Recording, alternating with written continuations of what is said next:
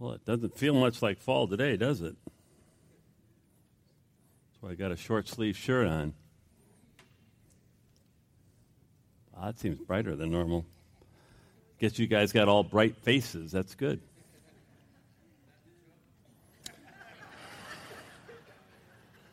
It's probably all you can handle. Question. What do you call an Amish guy with his hands in a horse's mouth? Answer, a mechanic.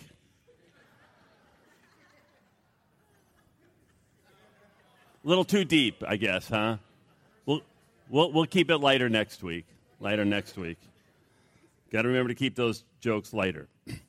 All right, this morning we're going to continue our series in the book of 1 John.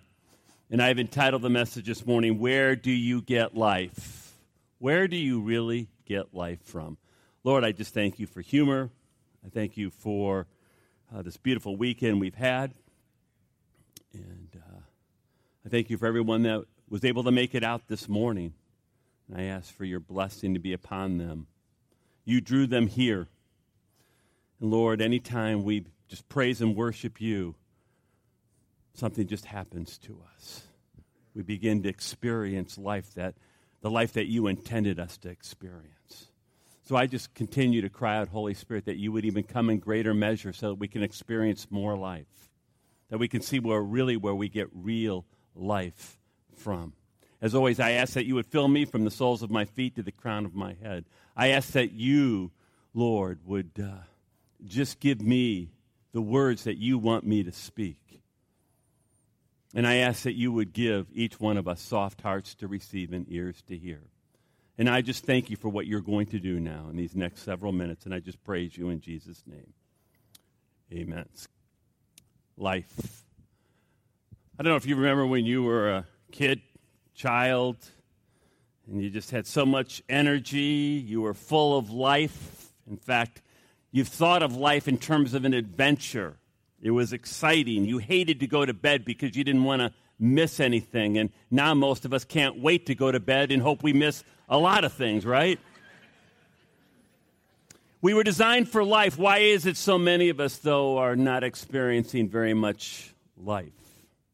The answer lies in so many of us, especially Americans, we try to find life in all of the wrong places. Eric Weiner, he wrote the book Man Seeks God. Skip, can you put up the cover there? And at one point, he describes his journey, his search for life. Listen very carefully to what he said. The 17th century French philosopher Blaise Pascal coined the term God-shaped hole to describe the yearning void that is in the human condition. Over the years, I've attempted to fill my God-shaped hole with all kinds of stuff. Food, sex, material things, success, more food, travel, drugs, books, more food, leather-bound notebooks, red Zinfandel, Cuban cigars, yet more good food, watching movies, and once briefly, an ill-advised concoction of Guinness and Jack Daniels imbibed through a plastic funnel. Not a good idea. Weiner's conclusion, none of it worked. Weiner said we are all looking for something to fill up that yawning void, something to give us life. The Apostle John, this morning, he wants to talk to us about where we really find and get real life from. We're going to look at 1 John chapter 1 and verses 1 through 4. Skip, can you put them up? We proclaim to you the one who existed from the beginning, whom you have heard and seen. We saw him with our own eyes and touched him with our own hands. He is the word of life. This one who is life itself was revealed to us, and we have seen him. And now we testify and proclaim to you that he is the one who is eternal life. He was with the Father, and then he was revealed to us. We proclaim to you what we ourselves have actually seen and heard, so that you may have fellowship with us. And our fellowship is with the Father and with the Son, Jesus Christ. We are writing these things so that you may fully share in our joy. John tells us that life is found in a person, not things. One of the great problems we have here in America is the inability to distinguish between real life and pseudo-life. Pseudo-life is that which tantalizes the flesh. And sadly, this is the life which the vast majority of us settle for. In Hebrews chapter 11, we see God's hall of fame of faith. And the people, by and large, that you see in God's hall of fame of faith are those people who have placed their trust in God, believing that He and He alone can give them life and not their flesh or the things of this world. One of those people that you find in Hebrews chapter 11 is none other than a man by the name of Moses the Magnificent. We pick up his story, Hebrews chapter 11, starting at verse 24. It was by faith that Moses, when he grew up, refused to be called the son of Pharaoh's daughter. He chose to share the oppression of God's people instead of enjoying the fleeting pleasures of sin. Moses, he grew up in a palace. He was a palace man. Moses knew all about the carnal and worldly life, living to tantalize the flesh. Banquets, can you imagine the banquets and the parties this guy knew? I mean, he had slaves waiting on him hand and foot. They were meeting every one of his needs. He had power at his fingertips. He was popular. He was famous. He was well-known. You see, palace people are fleshly obese, but soul anorexic. Palace people are fleshly obese, but soul anorexic. What most people do not understand is the more you feed your flesh, the emptier your soul becomes. Moses teaches us that temporal things can never, ever satisfy and give life to your eternal soul. In fact, in John chapter 4, we see a great illustration of this. Skip, can you put up the verses in John chapter 4? Starts out like this. He, Jesus, had or must go through Samaria on the way. He was actually on the way to Galilee. And why must Jesus go through Samaria? Because no Jew, or at least good Jew, would be caught dead in Samaria because they were sellouts. They were half-breeds. But you see, Jesus had an appointment. He had a divine appointment. And we're told this in verse 5. Eventually he came to the Samaritan village of Sychar, near the field that Jacob gave to his son Joseph. Jacob's well was there, and Jesus, tired from the long walk, sat wearily beside the well about noontime. Soon a Samaritan woman came to draw water, and Jesus said to her, "Please give me a drink." There is Jesus' appointment. Notice she's at noontime. Ding, ding, ding, ding, ding. Problem. You see, women came to get water not at noontime, but either early or late. So what does this tell you? She's an outcast. She's an outcast. Jesus, God, has a divine appointment with an outcast. We would think he'd be seeing kings. Soon a Samaritan came to draw water, and Jesus said to her, "Please give me a drink." He was alone at the time because his disciples had gone into the village to buy some food.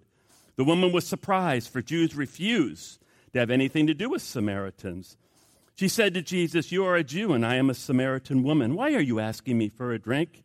Jesus replied, "If you only knew the gift God has for you, and who is speaking to you now, you would ask me, and I would give you living water."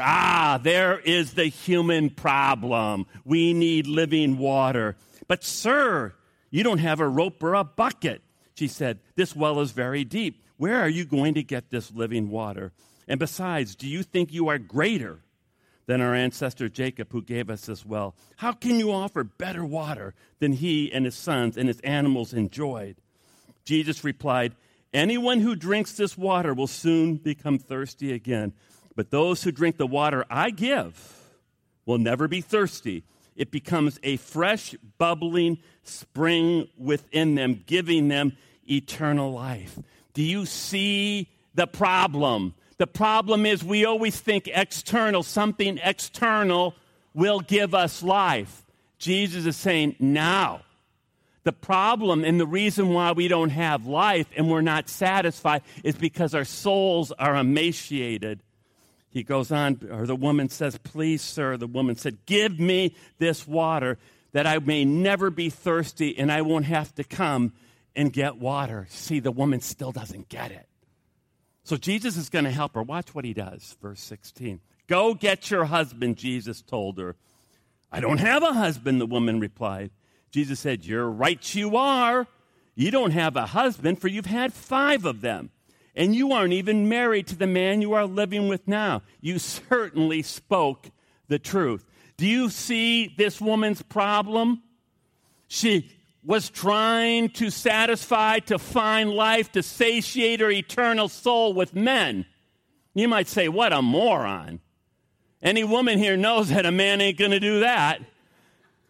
She's not one-time loser, twice, 3, 4, 5. Now she's living with a loser. And she still can't figure out a man isn't going to do it. A man isn't going to give her life. Nothing temporal can quench the thirst of your eternal soul. Are you making that mistake this morning? You know, most people do. It's not a new thing. 2,600 years ago, the Hebrew prophet Jeremiah wrote these stunning and penetrating words. Skip, can you put them up? Jeremiah chapter 2 and verses 13 and 14. The heavens are shocked. Can you believe that? The heavens are shocked. Now, what are the heavens shocked at? Such a thing, and shrink back in horror and dismay, says the Lord. For my people, the Jews, have done 2 evil things. They have abandoned me. They have fountain of living water, and they have dug for themselves cracked cisterns that can hold no water at all. I mean, can you believe it? How in the world are the Jews, the very people of God, empty? They're empty. They're parched. They're thirsty. I'll tell you how. They were looking for life in all of the wrong places. They were looking for life in the foreign gods that were surrounding them. And God calls them out on it. He says, how's it working out for you? The answer is not too good.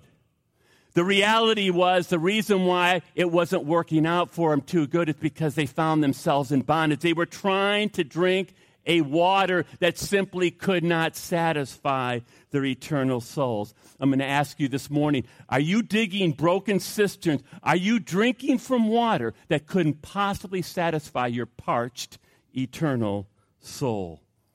You know, the Apostle John makes it clear in the verses that we looked at in verses 1 through 4 that it is only a person, only one person, now listen, only one person right now can satisfy your emptiness.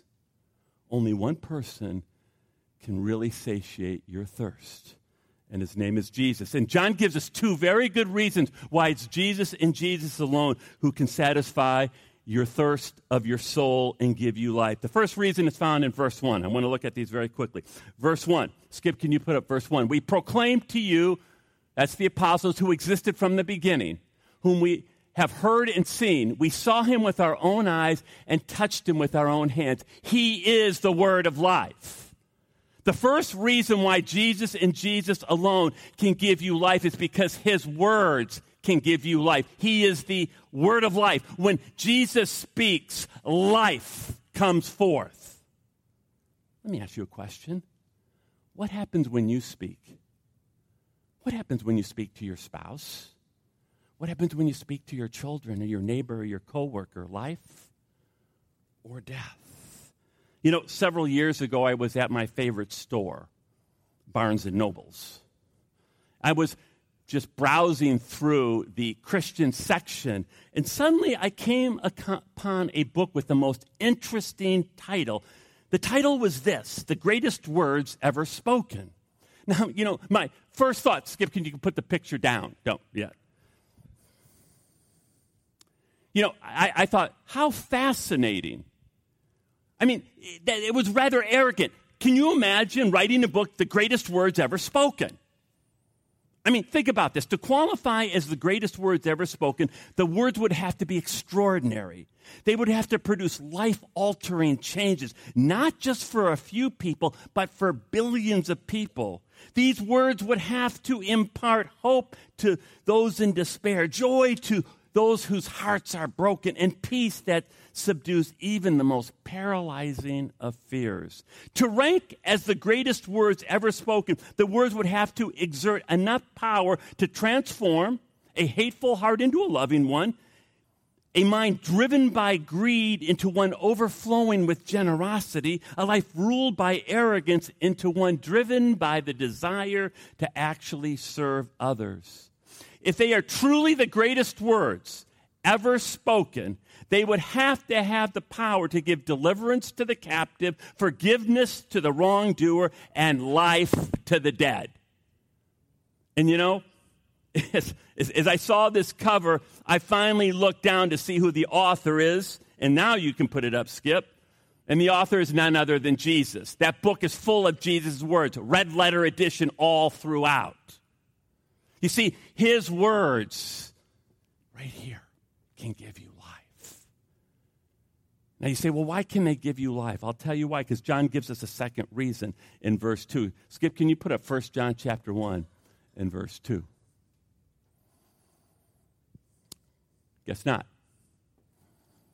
Here we go. 1 John chapter 1 and verse 2. Well, there we go. We'll look at him. He is the word of life. This one who is life itself was revealed to us, and we have seen him, and we now testify and proclaim to you that he is the one who is eternal life. Isn't that interesting? A person is eternal life. Jesus is eternal life. Now, you know, in the Greek, eternal can carry a number of meanings. One of them is source. So what John is telling us here is that Jesus is the source of life. And the reason why his words have power, can give you life, is because Jesus Christ is life itself. One of the most fascinating yet perplexing teachings of Jesus is found in the book of John. And the context of John chapter 6 is Jesus has just fed 5,000 men, a happy meal. That didn't even include the men or the women and children, maybe 20,000. And you know what he did it with? 5 loaves and 2 fish. How, I wish my wife could stretch food like that. 5 loaves, 2 fish, 20,000 people. Now, I'm here to tell you this morning, Jesus, despite what you might hear from people, is really not interested in feeding your flesh happy meals and making your flesh happy. You know what he is interested in? Your soul. He's interested, because that's who you are, that's who I am. He's interested in giving our souls life. So we pick up the story, John chapter 6 here. And he's talking to a bunch of people. And Jesus said, so he's teaching. Jesus said, I tell you the truth, verse 32, Moses didn't give you bread, that is happy meals from heaven. My Father did that. Now he's going to offer you true bread from heaven. So Jesus is going to move from the physical to the spiritual. Remember, we're not the brightest light bulbs in the classroom. That's going to be a problem for him. Verse 34, Sir, they said, give us that bread every day. Jesus said in verse 35, I am the bread of life.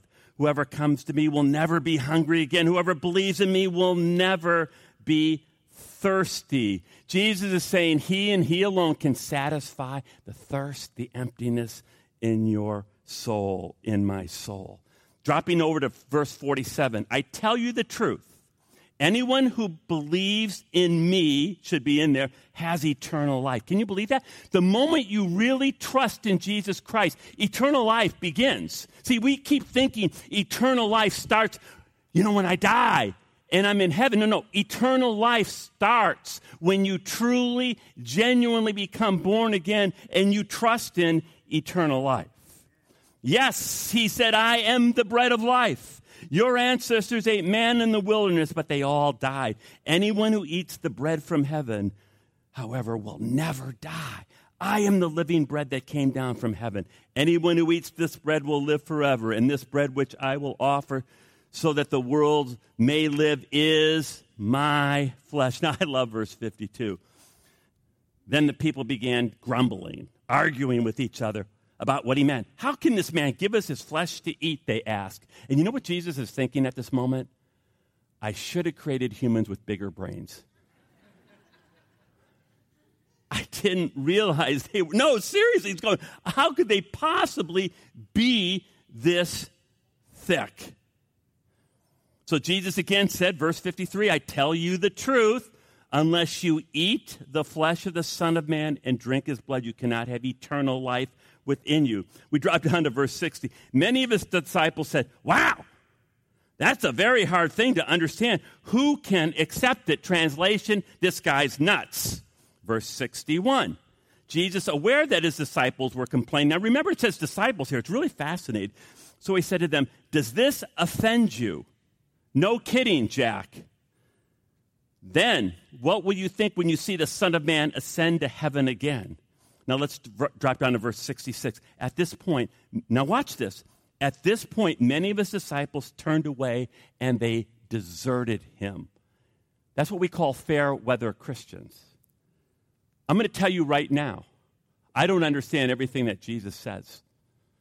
And you're not either. But you're going to have to make a decision whether he is trustworthy or not. Can you believe it? It said, and these disciples turned away. They didn't like that teaching. Are there some teachings of Jesus you don't like?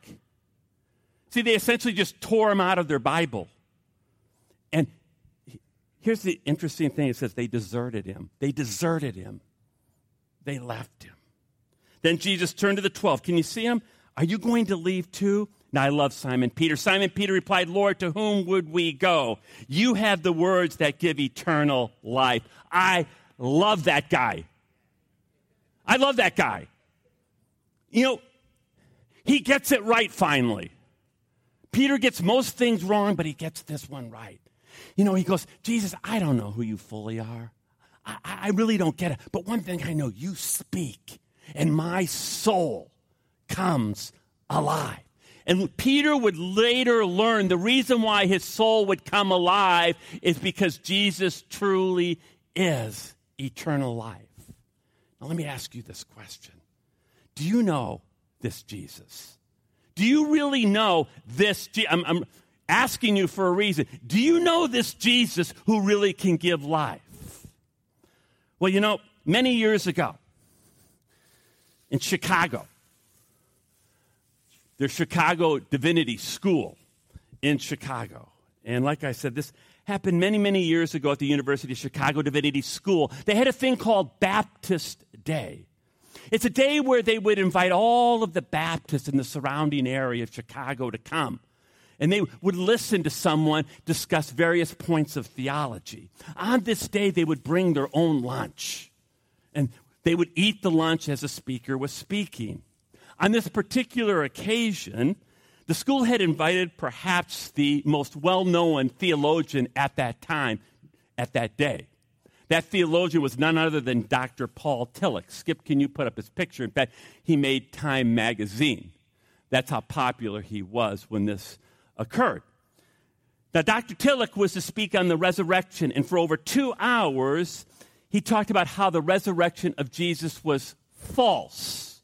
He quoted scholar after scholar. He quoted book after book. And then Dr. Tillich concluded his speech this way. Since there is no such thing as the historical resurrection, the religious tradition of the church is groundless and is a bunch of emotional mumbo-jumbo because it is based on a relationship with a risen Jesus who is in fact never rose from the dead in any literal sense. And you could have heard a pin drop in that room. And then Dr. Tillich asked the audience if they had any questions. 5 seconds passed. 10 seconds passed. 15 seconds passed, and suddenly in the back of the room, an old black Baptist preacher stood up. Can you see him? Short-cropped, white, woolly hair. And he said, Dr. Tillich, I got one question. And all eyes in the auditorium turned to that old black Baptist preacher. And the old black Baptist preacher, he reached into his sack. And he pulled out an apple. And he began to eat it. I like this. It's actually a good one. have to ask my wife what kind of apple that is. And the black preacher said, Dr. Tillich, I just got one question. Now, I ain't never read any of them books you read. And I can't recite the scriptures from the original Greek. And you know, I know nothing about Niebuhr and Heidegger. You know what I want to know? All I want to know. I want you to tell me, is this apple that I'm eating, is it sweet or is it bitter? Dr. Tillich thought for a moment, and he answered the question in true scholarly fashion. He said, I cannot possibly answer the question, for I haven't tasted your apple. And the old white-haired black Baptist preacher, one more bite, took the core of his apple, put it in his bag. He looked at Dr. Tillich and he said, Dr. Tillich, neither have you tasted my Jesus. And the 1,000+ people in the auditorium broke into spontaneous applause. They couldn't help themselves. Dr. Tillich thanked the audience and then he walked off the stage. Smart man. Let me challenge us this morning. The challenge is going to be found in 1 John, now that I got you warmed up. Verses 3 and 4. Skip, can you put them up?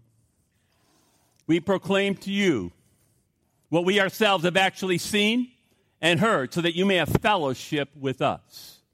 And our fellowship is with the Father and with His Son, Jesus Christ. We are writing these things so that you may fully share our joy. Now, those verses are power-packed. See that word fellowship there? The Greek word is koinonia. You know what koinonia means, literally? Koinonia means this, and it's important. Now listen to this. It means to share or to have something in common. To share or have something in common. You see, listen to now what John is saying. John is saying it's not enough for him to experience life itself. He wants others to experience that same life. It's not enough. It is not enough for him to experience that life. He wants others to experience that joy. And that's why he says in verse 4, make our, that is the other apostles' joy complete. Please note this now. Listen, John did not write, we write this to make your joy complete. In fact, that would seem to make more sense. It would make sense that John was saying, see the life that I got by trusting in Jesus? I want you to experience that same life. I want you to have that same joy. That would make sense, but that's not what he's saying. He writes this, listen now, make our, the apostles' joy complete. John is saying to his readers, and that includes every single one of us now, I want you to understand that my experience and your experience of Jesus will be lacking something unless you share that experience with others. Let me give you a feel for this. Let's discuss one of my favorite things to do. Go to a restaurant. Go to a restaurant with, let's say you go to a restaurant. Let's personalize it. You go with your spouse. And, you know, this restaurant is incredible. I mean, the food is scrumptious. The service is stellar, and the scenery is sublime. You finish your meal, you're driving back, and you go, wow, was that restaurant good or what? Now, that's joy, isn't it? That's joy. Now, let's say you tell some friends about this restaurant, okay? And they go the next weekend. And they come back to you and they go, whoa, you weren't kidding, Jack. That restaurant was really, really good. Well, now you have more joy.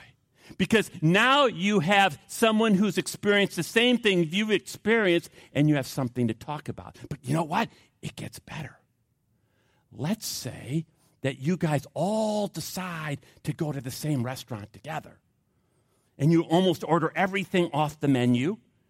You sample each other's entrees. You share a couple of desserts even. And then you have coffee after, and you just enjoy the afterglow. Now your joy is really complete because you have actually shared the experience with people that you genuinely care about and love. Do you see this? Do you understand this? You see, our Christian experience is incomplete. If you truly, now listen to me now, 90% of American Christians never share Jesus Christ. Did you know that? It's not my statistic. 90%. See, it doesn't work. John is saying, see, if I've really experienced Jesus and his life, I got to share it. In fact, he says, I feel incomplete until I do share it. Does that make sense? So in other words, it's like I said, if you've experienced this fantastic restaurant, you can't, I mean, if we can't shut our mouths about a restaurant, how in the world is it possible for us to experience life if we have and contain and keep it to ourselves? How is that possible, John is saying? He's saying it's got to burst out of you and you got to share it. Do you understand? Do you see my problem with American Christianity? See, here's my question. My question isn't whether the apple is bitter or sweet. Here's my question to you. Are you sure? Are you absolutely certain? Because, by the way, you're staking your eternal soul right now. If you were to die right now, your eternal soul is on the line. Have you honestly and really experienced that life? Do you know that you know that you know? It's in you. You are having sweet fellowship with Jesus. You know, Jesus says in Revelation chapter 3, I love to say this as I'm talking to people, and I could see the Spirit fall on. I say, you know, I see the Spirit working on you. And Jesus says, behold, I stand at the door of your heart, and I'm knocking. I'm knocking. And if you, notice he says, you got to open it. If you open that door, I will come in. And you know the word he uses? I will have fellowship with you. I will have fellowship with you. Now, how can you tell me that you're having fellowship with life? No, eternal life. And wait a minute, and you're dead. No. You can't be full and having fellowship with life itself, and you yourself not experience life. And what happens if I'm experiencing life? What does the text say? You'll have joy. And you'll want other people to know that joy. I'm going to ask you again, because the rest of 1 John won't make sense. Do you really know that life? Are you experiencing that life? So much so that you have joy and you're sharing it. You can honestly say you're sharing it with others. Lord,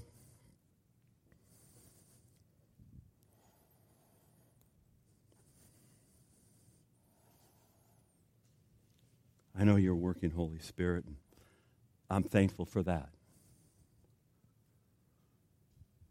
I mean, this is rubber meets the road. This is a guy who experienced the depths of soul darkness the day Jesus died. Thought it was over. 3 days later, we learned last week when he probed those wounds with his hands. He put his hand in that side wound of Jesus. He began to know a life that carried on for the next 60 years. He was willing to suffer any and everything because it didn't matter. He knew now where life is. Jesus. He had experienced real fellowship with Jesus. My prayer is Lord, as we sing this last song, that the hour's late, and that we would just so tired of people putting up walls and excuses and rationalizations for not letting Jesus really in to be Lord. Today is that moment. This morning is that moment. Now, to fully let him in and begin to experience a life and a joy we never knew possible. Amen. Hi, I'm Jeff Eckstein, one of the pastors here at Bethlehem Community Church. Welcome to our Sunday podcast, coming to you from the town of Bethlehem in upstate New York in the USA. Bethlehem Community Church is an independent, non-denominational, Bible-based evangelical church that includes people with backgrounds from many denominations. We believe that it is only through the love of the Father, the sacrifice of our Lord and Savior Jesus Christ on the cross, and the power of the Holy Spirit that we can come into a personal relationship with God. We are people truly seeking a deeper intimacy with God and with one another. If you'd like to know more about our church, please visit our website at www.bccdelmar.org. There you'll be able to find our statement of faith, as well as more about the ministry of Bethlehem Community Church. You'll also be able to submit prayer requests as we are called to pray with and for you. We also would love to hear your story and how you found our podcast and where you're listening from. So please visit our website and send us an email. Again, it's bccdelmar.org. That's bccdelmar.org. Thank you for joining us as we continue our pursuit of knowing God and making him known.